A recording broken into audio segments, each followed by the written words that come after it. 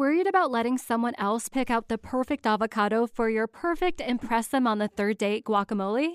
Well, good thing Instacart shoppers are as picky as you are. They find ripe avocados like it's their guac on the line. They are milk expiration date detectives. They bag eggs like the 12 precious pieces of cargo they are. So let Instacart shoppers overthink your groceries so that you can overthink what you'll wear on that third date. Download the Instacart app to get free delivery on your first 3 orders while supplies last. Minimum $10 per order. Additional terms apply. This is the Read to Lead podcast, episode 489.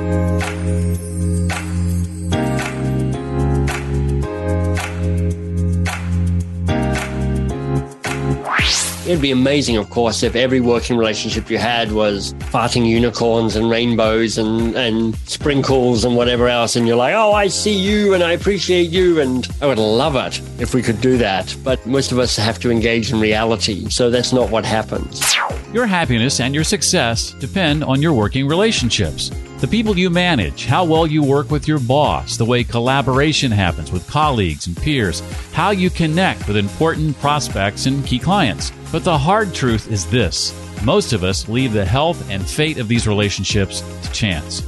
Hi, I'm Jeff Brown, and this is the Read to Lead podcast, a podcast that is dedicated to your personal and professional growth. I believe if you want to achieve true success in business and in life, then intentional and consistent reading is a great way to start. This week, I've been reading a book by Michael Bungay Stanier, who's probably best known for his book, The Coaching Habit. He's written a new book called How to Work with Almost Anyone: 5 Questions for Building the Best Possible Relationships. I'll be asking Michael to share about that thing I just mentioned a moment ago, the hard truth about why we leave the fate of many of our relationships to chance, insight into what he calls keystone conversations and how to have them, principles surrounding the maintenance of these important conversations, and much, much more. Speaking of important conversations, that's one of the things I love about the Read to Lead community online. Did you know that you can connect with other Read to Lead podcast listeners there and have conversations centered around podcast episodes, centered around specific business books, or any other topic related to personal and professional development? Things like jobs and career, productivity, mindset, habits, and more. There are new conversations happening inside the Read to Lead community nearly every day. Lots of content published there each week, a couple of trainings per month, new business book summaries on a weekly basis, and lots more. And you can check it out right now for free for 2 full weeks to see if you like what's there, just by going to jeffbrown.me. That's my name. And then the .me part, jeffbrown.me, a simple website to navigate to and remember. And if you like what you see after 2 weeks, guess what? It's just $9 a month. That's all. And you know what? I've never mentioned this, but even if you find you only visit the community occasionally, think of it, if nothing else, as supporting the Read to Lead podcast. That's exactly what you're doing when you're a member of the Read to Lead community. Not only getting valuable insights and content that you can't find anywhere else, but you're supporting the Read to Lead podcast at the same time. Again, to find out more about it and to enjoy that 2-week free trial, go to jeffbrown.me right now. Michael Bungay Stanier helps people know they're awesome and they're doing great. He's best known for The Coaching Habit, the best-selling coaching book of the century, recognized as a classic with 1.2 million copies sold. You can learn more about Michael at mbs.works. His initials, mbs.works. His new book is called How to Work with Almost Anyone: 5 Questions for Building the Best Possible Relationships. Well, certainly have loved seeing the success of the last book we talked about. Oh, it's been amazing. I mean, it's like nobody can believe it, me included, about how well that book has gone on to do. It's like it's just a little dynamo. Yeah. Well, let me welcome you officially back to the podcast. It's been, 2016, something like 2017. So, 6-7 years, far too long. I've aged terribly. You look as young and as beautiful as ever. So I'm not sure what your secret is, but I've got a wife that feeds me lots and lots of vegetables. So I guess that's a good start. There we go. Much to my chagrin. Wait, you need to start a new podcast on your beauty regime as well. And it's like, I don't know if that would go very well, but I'll think about it. All right. Something you do in this new book, Michael, that I don't know in all the 10 years I've been doing this podcast, I've seen done before, and I thought was pretty interesting, is when an author is including a chapter from a previous book at the end of the current book. What went into that?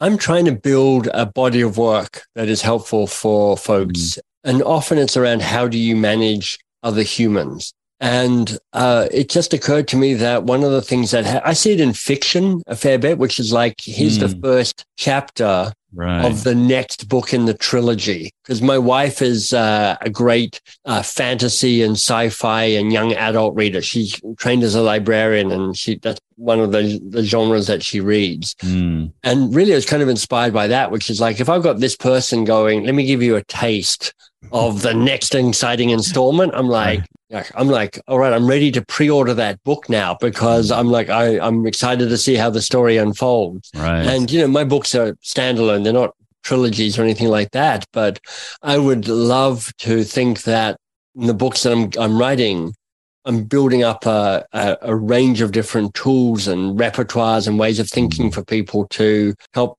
bring out the best in other people, help bring out the best in themselves, help stay curious longer, help build better working relationships. So that's the idea of the chapter at the end, is like, hey, there's more. If you got to the end of my book, which I am very grateful for, because it's not easy to actually get to the end of a book. I'm like, maybe you'd like a little more. And if so, I can help you with that.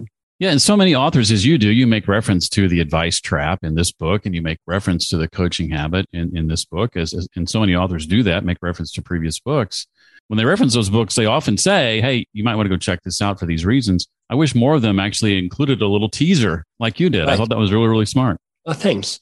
Well, despite the fact that our work happiness and our work success depends in large part on our working relationships, like how well we get along with our boss and collaborate with our colleagues and that sort of thing, the hard truth is that most of us leave the health and the fate of these relationships to chance. And I'm just wondering, why is that? Well, I've got some thoughts around that. I bet you do. The first is an urgency thing. There's always work to do. There's always to-do lists. There's always plans. There's always strategy. There's always tactics. And when you're talking about what the work is, you tend to go to what's the stuff that needs to be done. And that's always noisy and urgent and important and a crisis or exciting. So there's no wonder that so often we're just pulled into the doingness of it all. But one of the things that's really obvious is basically work gets done through people. And a lot of your frustrations with the work you're trying to get done involves other people. So what if you could build really better working relationships with these other people? But now we're into relationships. And let's face it, trying to figure out relationships is messy and complicated and difficult, because that other person is messy and irrational and confusing and partially known. And you're like, I don't even really know who they are. And they're feeling exactly the same about you. So just as in our kind of lives outside work, where us negotiating and navigating relationships, whether that's romantic relationships or friendships, they have their perils. It's complicated. Sometimes it's great. Sometimes it's not great. You're not even sure why. It's the same with working relationships, which is, for me to want to build a better working relationship, it's going to involve a degree of courage and a degree of vulnerability and a degree of emotionality and a degree of humanness that some people are like, I don't know, maybe I'll play it safe. Well, as someone who hasn't had traditional coworkers in about 10 years, I still got so much value from the book, because I did, as you suggest, throughout the book. One of those things is to think back to a previous relationship, and we'll get into the good dates and the bad dates a little bit later, but filling in those exercises was very, very useful to me. I like books that have exercises, and I like books that have exercises that are short enough that they don't quite take you out of the book. I've read books where there are exercises that kind of force you to sort of leave the book, right, and do homework and then come back. And I could just fill this in as I was reading and keep moving. And I really I love hearing that.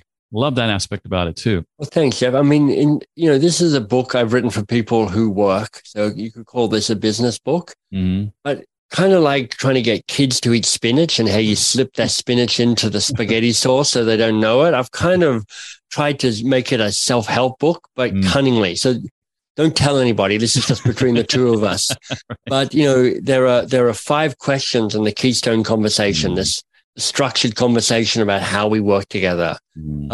Each of those 5 questions has 3 exercises connected that if you want, only if you want, you can do to help develop and make more nuanced and more specific and more grounded in data your answers to the questions, so that when you're exchanging information with another person, you're actually bringing the very best answers you have to represent you. And I love it.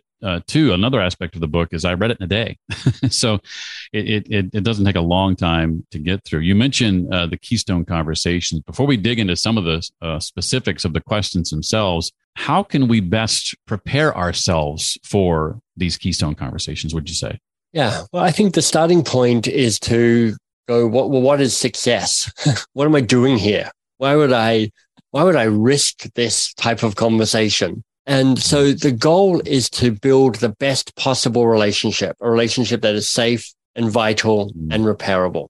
And notice I'm not saying the best relationship, because it'd be amazing, of course, if every working relationship you had was, farting unicorns and rainbows and sprinkles and whatever else. And you're like, oh, I see you and I appreciate you. And like, I would love it if we could do that. But it's also, most of us have to engage in reality. So that's not what happens. But if you think of a bell curve and you think that your present and your past working relationships fall on that bell curve. So there's going to be some at one end and that they are amazing. That was great. We clicked, we collaborated, we brought out our best. We navigated the tricky bits with grace and style and ease.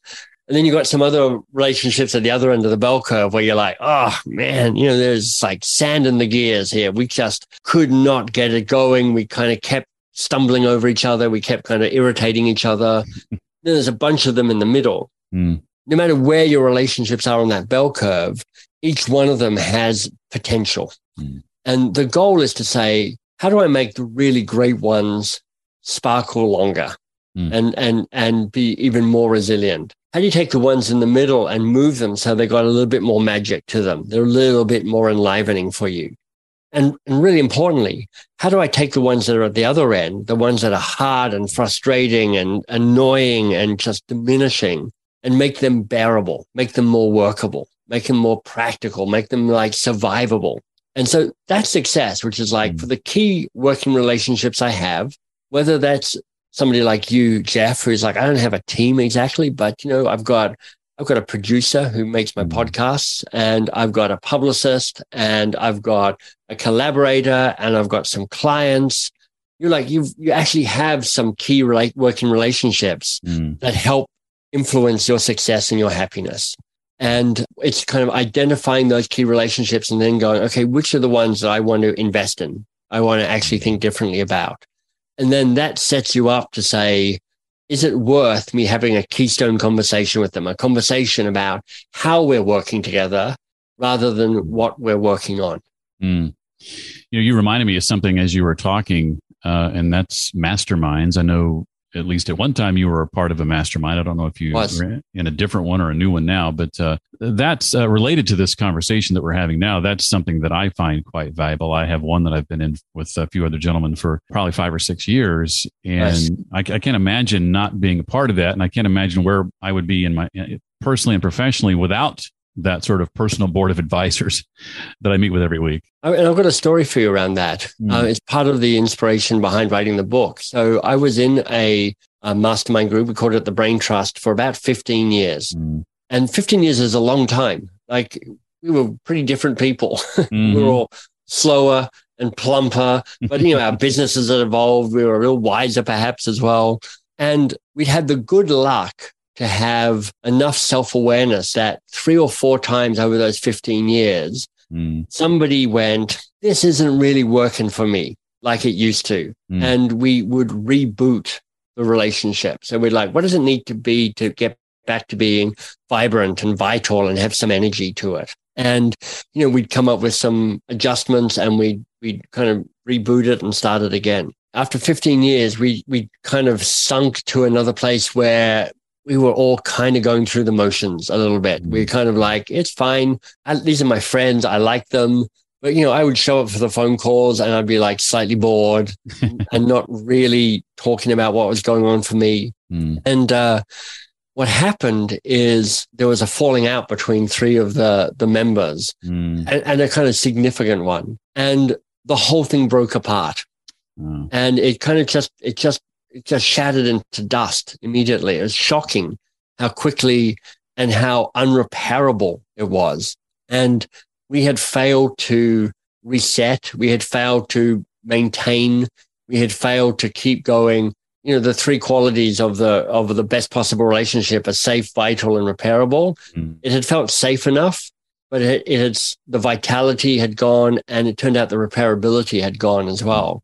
And it might have been the moment to end that. Like it might have just been going, you know what, our time is done. We've done 15 years. That's amazing. Right. But we never had the opportunity to have a wake, to celebrate what we had been, because it broke, and it broke badly.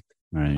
And that's part of the inspiration of writing this, which is like when it comes time for you to end your working relationships, because they end, how might you get there in a way that you can celebrate the good, minimize the resentments, and kind of go, huzzah, our work here is done, and kind of go our own separate ways.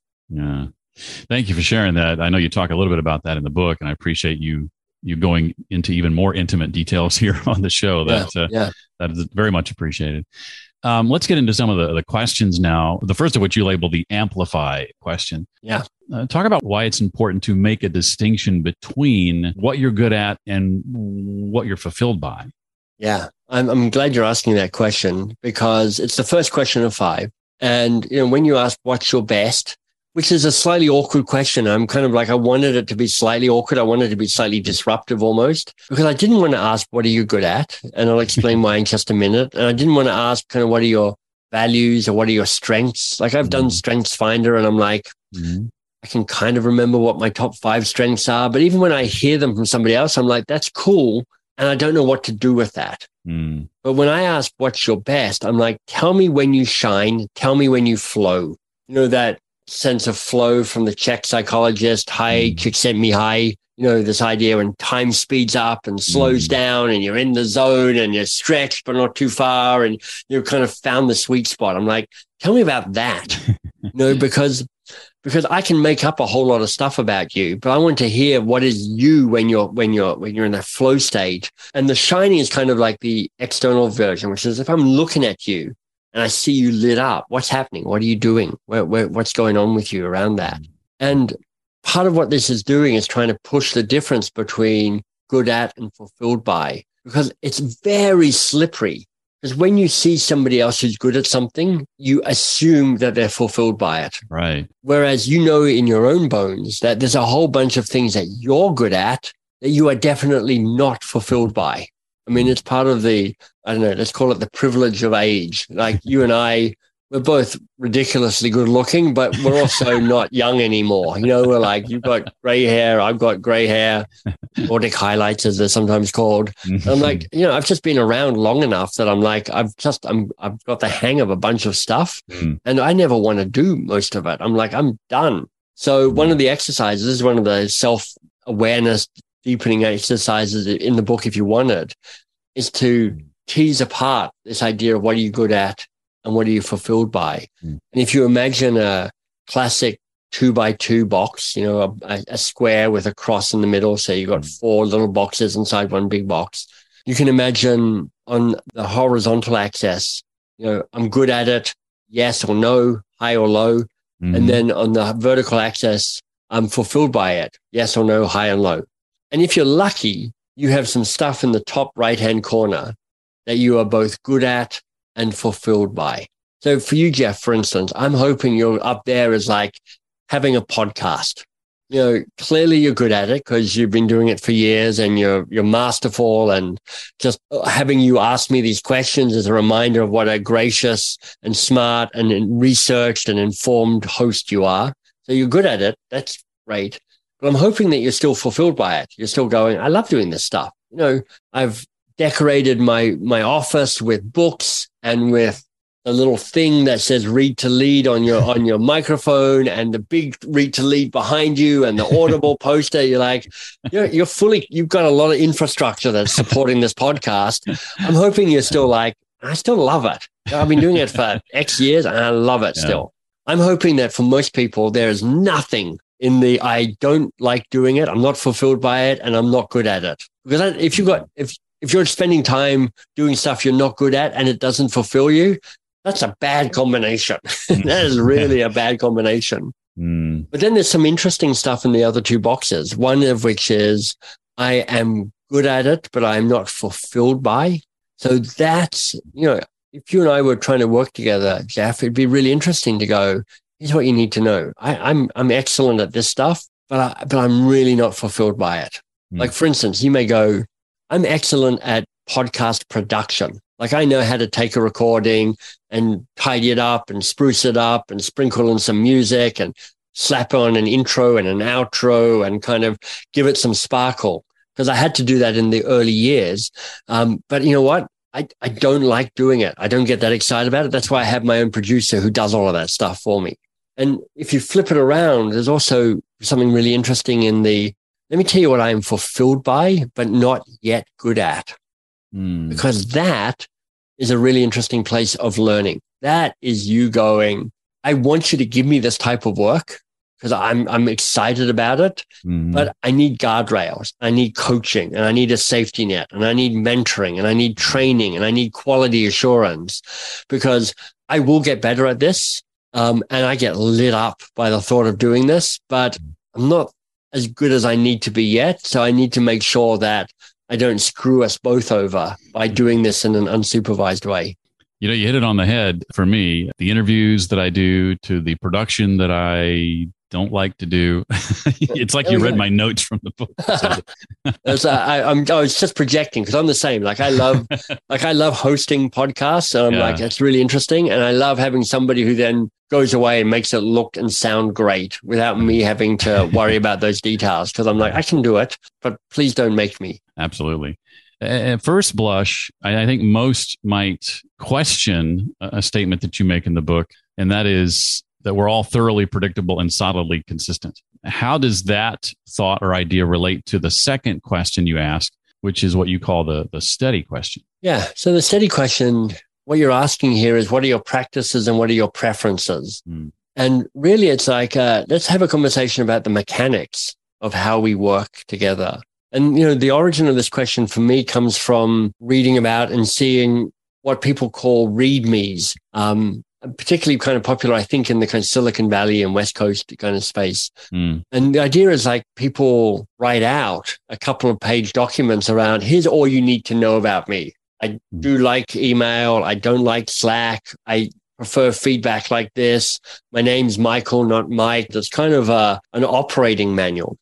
And while that is a great idea to collect that information, I think it's a terrible process, because what they do is they just email it out to, everybody and go, read this, and then you'll understand everything about me. And I assume you'll be able to be just brilliant at working with me. And I'm like, yeah, it doesn't work like that. That's not how relationships work. But this is a question that allows you to have a conversation about the same thing, which is like, so we all have ways of working that, because they're our ways of working, they feel like common sense to us. They feel like this is the obvious thing to do. And we have patterns and ways of repeating all of this, because it's like, here's my habit. These are my work habits.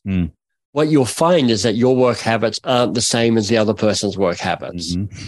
And half the time that doesn't matter at all, because you're like, I'm a morning person, you're an evening person. Doesn't really matter, because we do asynchronous work anyway. So, do your work whenever you want. Right. But so often these little things can actually become quite a big source of irritation. So part of what you're doing here is like, let's eliminate the chance that we might, awkwardly step on each other's toes just because we've got different patterns of work, as a really specific thing. So my name is Michael Bungay Stanier. It's quite a long name. And when I start working with somebody, I'm going to say to them, first thing you need to know is my surname is Bungay Stanier, but there's not a hyphen in there. It's like an invisible hyphen. So some people assume that Bungay is my middle name. Right. And I'm like, no, Bungay Stanier is my surname. And then I'll say, my first name is Michael. It's not Mike. Please don't call me Mike. There are literally 7 people in the world who call me Mike, and it is my brothers and my mum and their families and kids. They call me Mike. And for some reason, that's fine. But people who unilaterally just decide that they're going to shorten my name to Mike, I get why they're doing it. They're being friendly. They're like, look, we're buddies already. We're so close. I'm already calling you Mike. And I'm like, yeah, but here's what you don't know, which is like, when people call me Mike, it irritates the heck out of me. I'm Michael. And that's just an example of one of those little exchanges of information that sort of says, here's another, just to give examples of this.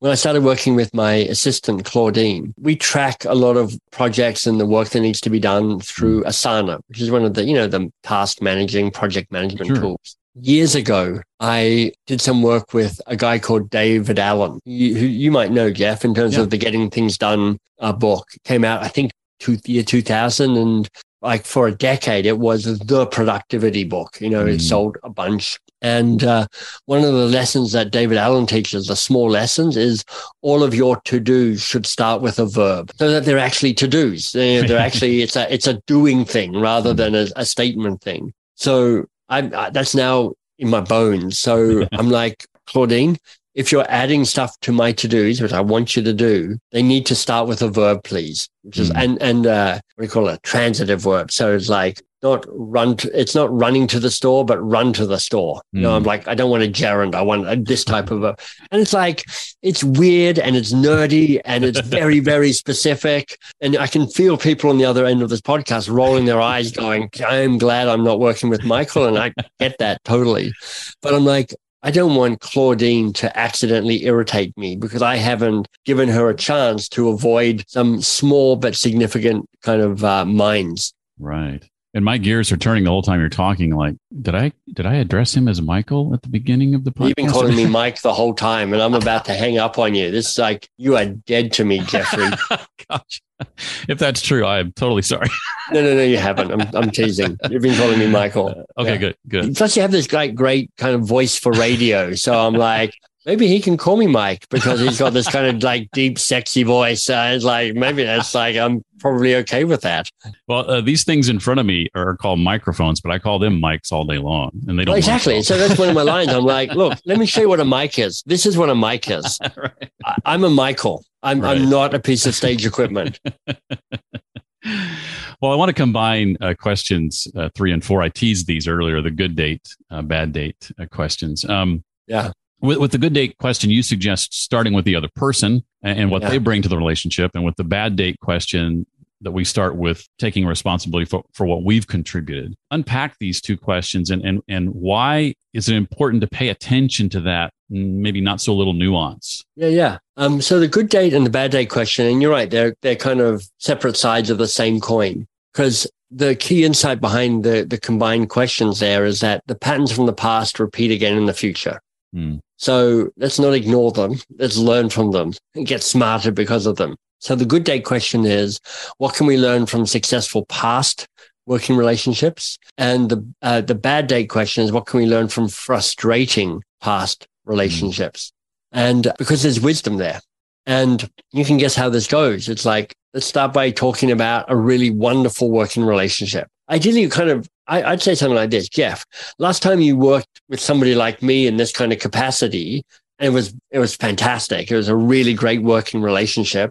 What happened? What did you do and not do and say and not say? What did they do and not do and say and not say? Because, and then you do the same for the bad day question, which is like, okay, when you worked with somebody like me and it was like irritating and diminishing and frustrating and annoying and kind of like, what happened? So you're doing this great gift of like showing people the ghost of Christmas past, like the best and the worst of these kind of examples, so that you can both go, we should strive for the best of and try and avoid the worst of. And you've given me some really practical ways of doing that.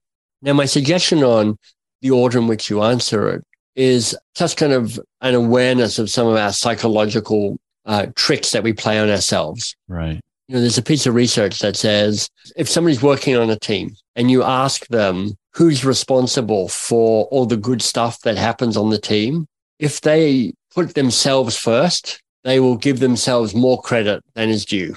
Like, I'm probably responsible for 70% of why we had the success.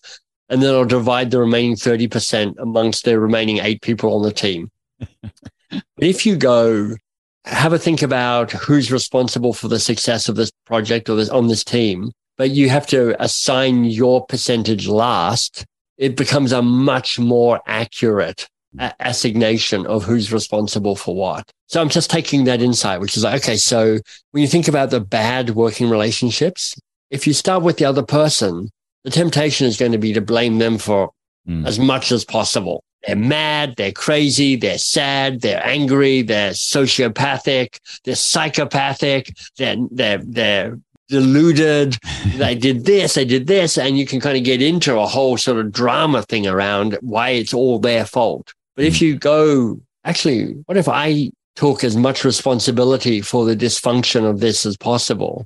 How am I responsible for this? It becomes a more nuanced interrogation of what was going on. It becomes less of a kind of a finger-pointing blame game and making a victim of you in the situation, but you're actually taking full responsibility for this. And then when you figure out how you're responsible, then what you attribute to the other person actually has a kind of greater connection to reality. And that's the same with the positive one as well, which is like, figure out how they, rather than you taking all the credit for why this was such an amazing working relationship, and you have some of the credit for sure, but you will over-egg the pudding if you go first. So what if you figure out all the brilliant things that other person did?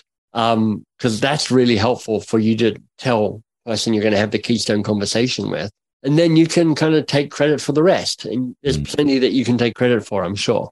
The last question then, before I ask about just sort of running these types of conversations, and then maybe a maintenance question too, is the repair question. Yeah. And you say the answer to that question is kind of the second most important thing. What's number one?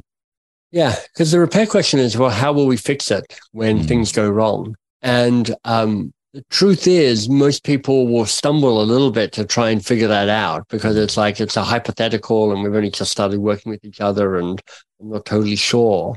What's really powerful is that the question says, A, it will go wrong. By the way, at some stage, this relationship goes off the rails. It might be a big explosion, but probably it's not. Probably it's a misspoken word or a misunderstood gesture or a missed deadline or expectation. Somewhere it gets dented or cracked or bent or broken in some way. So first of all, it just acknowledges that that's going to happen. And then how will we fix it? It's like not will we fix it when things go wrong? It's how will we fix it? So built into the question is actually a shared commitment to say, we're going to try and sort this out. We're going to try and make this better when it happens. And it kind of, the power of the question, I think, is it allows you to say, hey, Jeff, I think this relationship is going wrong. It gives you a chance to actually acknowledge and talk about it. And I know I think back on my own working relationships, there's been plenty of times where I'm like, this is not going well. But maybe if I just pretend it is going well and not say anything, maybe it'll miraculously heal itself. And, working relationships, the truth is that stuff does self-heal, just through necessity, like time and speed. And we've got to keep working with each other because, you're the guy and I'm the other guy. We've got to make this stuff happen. But it rarely self-heals back to where it was. The rip, the tear in the fabric remains. Right. This question says, maybe we can repair this and not only get back to where we were, but to actually get beyond that, actually get better than we were. Well, let's assume, for sake of discussion, both parties have done the work of answering all the questions. Talk, if you would, Michael, about what goes into keeping this process humming, running a Keystone conversation, the principles behind the maintenance of this process. Yeah, so I'm aware that the idea of saying to somebody, hey, let's have a conversation about how we're working together before we get into the kind of the work itself is unusual. and a bit unexpected and possibly a little awkward. And so there's a way people might show up going, what is this about again? Why are we doing this? So phase one is preparing for this. And, you prepare by knowing what the questions are and maybe doing the exercises and kind of generating your answers. So you're ready. The first step is to actually invite somebody to have this conversation. And if there's a singular call to action in all of this book, it would be the person who reaches out, be the person who is brave enough to say, why don't we try and have this conversation? As somebody said recently, nobody likes to be the first person to say hello, but everybody loves to be greeted. Right. And there's something really lovely and brave and courageous and adult to say, hey, let's have this conversation about the way we're going to work together. So that invitation is really powerful. When you start, you want to make this as safe as possible because it's kind of new territory for you both. Particularly if you're the more senior person, there's all sorts of ways you can do that, which we get into in the book. But, things like being appreciative right at the start, saying, would you like to go first? Would you like me to go first? Sharing the questions beforehand. All of these are ways of like unweirding this and making it feel safer. Part of the middle piece is to encourage depth. And again, the more you can role model vulnerability, the more the other people around the person you're in conversation with will be vulnerable as well. Particularly true if you're the more senior person. It's a little more complicated if you're the more junior person, or if you're, I'm not sure if this is still the right word, but kind of a minority of some sort where you may go, look, I've got less power to play with, less status to play with. And then you finish the conversation with like just appreciation and gratitude. This is great. I'm excited. I really appreciate what we shared. I've got a good feeling with what's ahead. There's a way about ending on a high note. That's really important. Well, what haven't I asked you, or maybe that we haven't covered with regard to the book that you want to make sure people know or walk away with?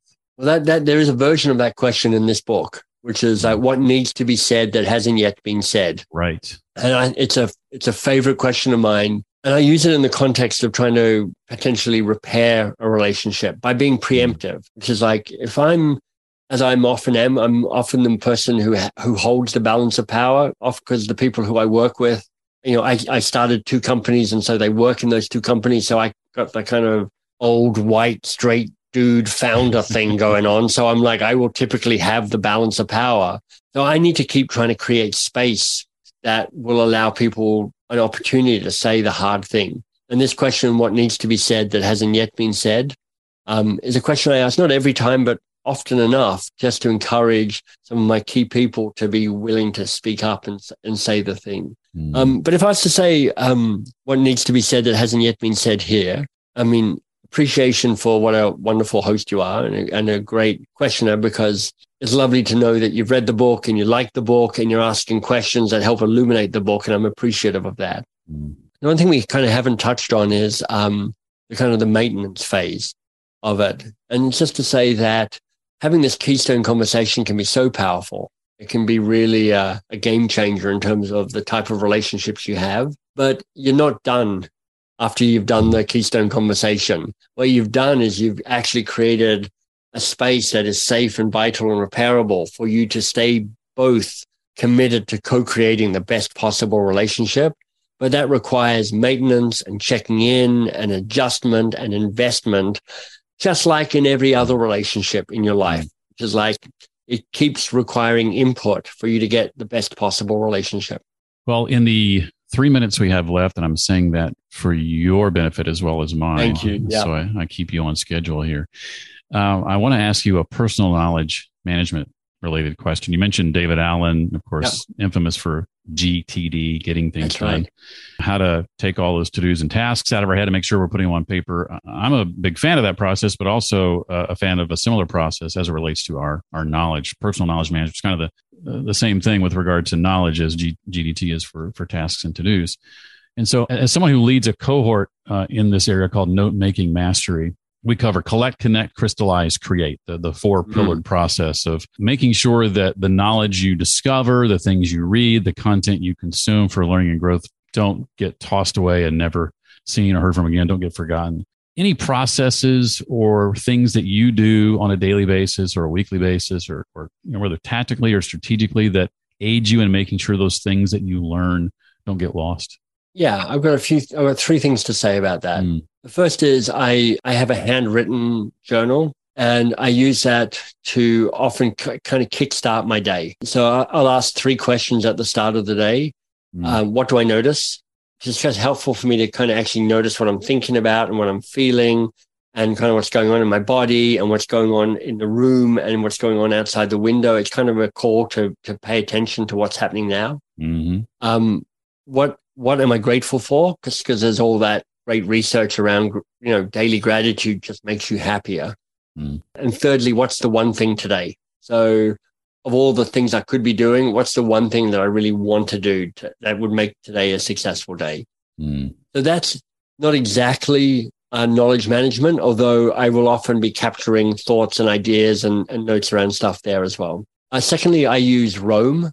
Lots of people who are listening to this will know what this is, but for me, it's quite a new discovery, which is there's a way of capturing information and it links and it backlinks keynotes. So just stuff starts appearing and emerging from there, so that, when I'm writing this book, I will, type in relationship and it will show me all the stuff that I've just collected over time, and will connect around that. And so it has a way of creating serendipity. And then the third thing is I just recognize that some knowledge is meant to drop out, and I'm not meant to remember everything or collect everything. Some stuff just passes through and it just, it sinks to the bottom of the lake and becomes sediment. And I'm not sure how it feeds into what I need to know or not. I don't feel obsessed about needing to hold on to everything all the time. Right. But for me, the Roam thing is a place where I will be capturing often stuff that is kind of like adjacent. Like I read pretty broadly. So I'm reading fiction and nonfiction and science and anthropology and philosophy. I'm kind of all over the place. And I like the kind of the connections that start showing up. Yeah, you mentioned so many things that I want to key in on there real quick. Roam Research, great tool. I use a similar tool called Obsidian, all about bidirectional linking. You mentioned how that fosters serendipity. You're speaking my jam. All that stuff. And then just, not being afraid to let things go, the joy of missing out versus the fear of missing out. Yeah. Fantastic. The book, again, is called How to Work with Almost Anyone, 5 Questions for Building the Best Possible Relationships. Thank you so much, Michael, for your time. I really appreciate you writing the book and your willingness to come on this show and talk about it. Jeff, it's been such a pleasure. Thanks for having me. If you'd like to find out more about Michael and the book that Seth Godin calls a modern classic, visit the show notes page created just for this episode. You'll find that at readtoleadpodcast.com/489 for episode 489. I have conversations lined up for you from folks like Matt Abrahams, who's written a book called Think Faster, Talk Smarter, all about the art of impromptu conversations and how to think better on your feet. I just recently interviewed Damon Limby, who's written a book called The Learn It All Leader and is CEO of a company called Learn It. I loved that conversation. Can't wait to bring it to you. And soon you'll be hearing from Hal Hirschfield, who's written a book called Your Future Self, How to Make Tomorrow Better Today, a book I absolutely loved. All that and more on the way in the coming weeks right here on the Read to Lead podcast. I hope you'll come back. That is all for this week. Hope to see you next time. Until then, as always, remember, leaders read and readers lead.